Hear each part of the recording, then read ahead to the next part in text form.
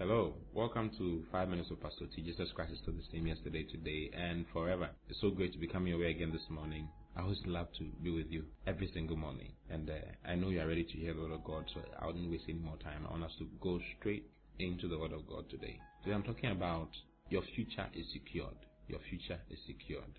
Sometimes most of us worry about the future. How is the future going to be like for me? What is going to happen to me? Those who are not married are wondering whether they'll marry. Those who are married are wondering whether they'll ever have children. Those who are healthy are wondering whether something will happen to them in their old age. Those who are looking for jobs wonder whether they'll get a job at all. A lot of us, wonder and consider the future in a bleak way, in a way that is not right. But the Word of God has a solution for that particular challenge. The future is bright.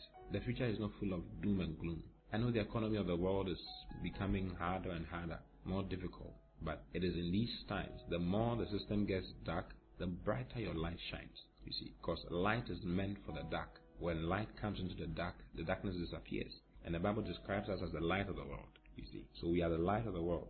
Now, go to Proverbs chapter 4, verse 18. Let's see what the Bible says concerning our future. It says, "But the path of the just is as a shining light, that shineth more and more unto the perfect day." Other version says, "The path of the just is as a shining light that shines brighter and brighter unto the perfect day." There's a perfect day, and that perfect day is the day when you stand before the Lord, the day when you stand before Him and give account of yourself.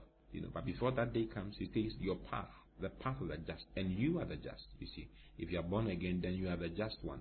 To be just means to be declared not guilty or to be declared righteous. It says the path of the just is as a shining light that shines brighter and brighter unto the perfect day. And it says, the way of the wicked is as darkness. They know not at what they stumble. You see, you are not the wicked one. You are the righteous one. You are the just one of God. Therefore, your path is as a shining light that shines brighter and brighter unto the perfect day. So your future can only be bright. You see, I always say my future is bright to the extent that I cannot even look at it because it burns when I look at it. You see, my future is so bright that my eye burns when I look at it. The future is so bright. I want you to be saying these things to yourself. My future is so bright because it is. This is what the Word of God is saying. And the Word of God is wisdom. You see, the Word of God is wisdom. The Word of God has power. It says your path is as a shining light that shines more and more, or brighter and brighter unto the perfect day. Hallelujah. Now, go to 1 Corinthians chapter 3. I want you to see something further. It's so nice. 1 Corinthians chapter 3, and I'm reading from verse 21.